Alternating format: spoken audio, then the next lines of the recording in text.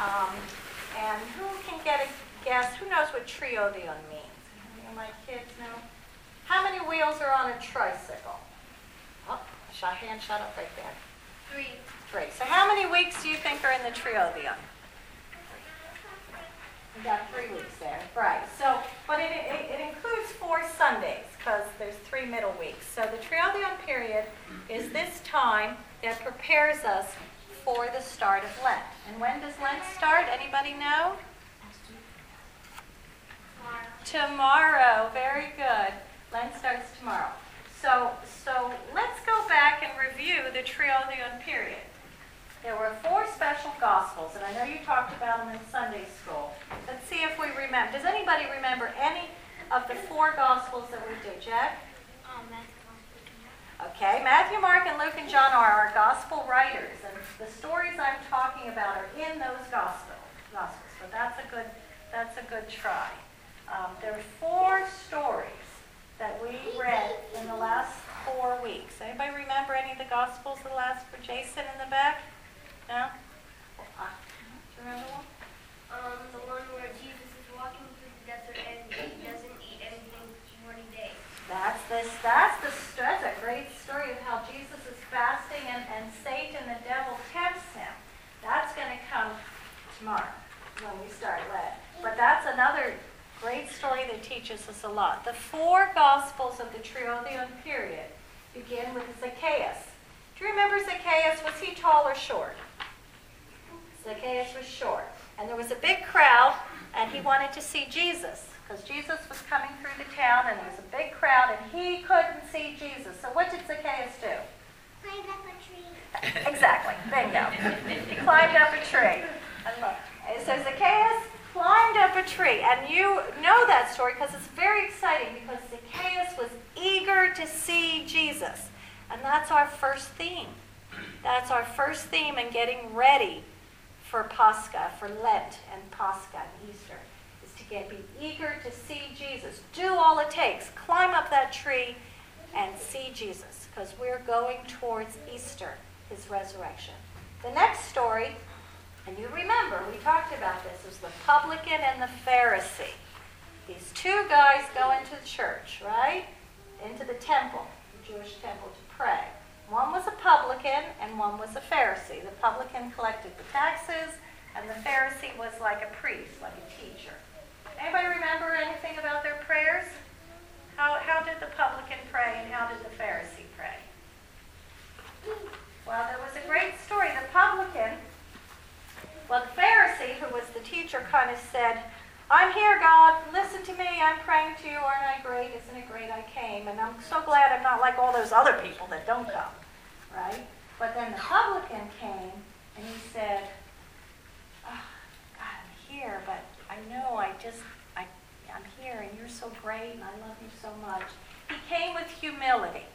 That Bible story is about humility, about understanding who you are before God.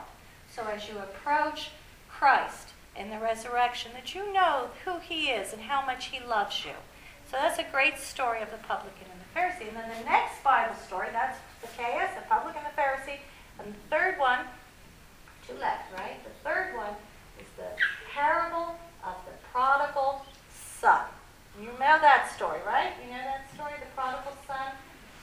He takes his money from his dad and he goes off and he leaves home. And he says, "I'm going to do things my way." And it doesn't work out for him, does it? Do you remember the story of the prodigal son? And what happened? He ends up feeding swine in the stable. Right. And he's looking at the food the pigs are eating and he's saying, "I'm pretty hungry. That looks pretty good." Right. Then he hit rock bottom. Things got real bad for him. And he said, "You know what? My dad has servants at his house. I could go back and ask him for a job. I'll go back to my father." So he returns back to his father. And that story is telling us about returning back to God our Father. It's about repentance. And so when he goes back to his father, what does his father do when he sees his son coming down the road? Anybody know? Let's try something. Well, Jack this time. He said, go get the cow and the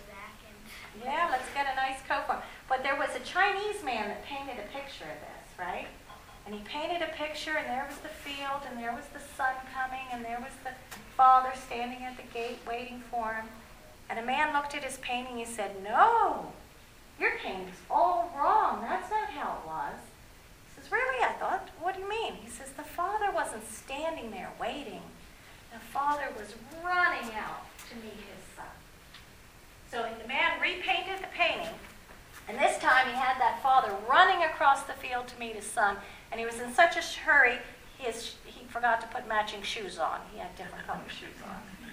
So that story is about returning back to God. Even though we make mistakes, we can go back to our Father, and He'll be so happy to see us. And He'll run out to meet us, and He'll give us a new dream, and He'll have a party. All right, so that was 1, 2, 3. And what's the last one that we read last week? The last one was about judgment, about the last judgment. And remember that depending on how much we love each other and how good we are, we're going to put the goats on the one side and the sheep on the other. Okay? It says, and God's going to look. He says, if you were good to the least of these, your brothers and sisters, if you were good to them, then I will be good to you. I will forgive you. So it is about judgment. So we said Zacchaeus was eager to see God. And it was eager to see Jesus. And the publican and the Pharisee taught us about humility. And the prodigal son taught us about repentance, going back to God. And then the last judgment taught us that it matters what we do. It matters how we live our life and how we love each other. So with those lessons of the Triodion, now we are ready this evening with forgiveness, that's to have forgiveness of each other and to begin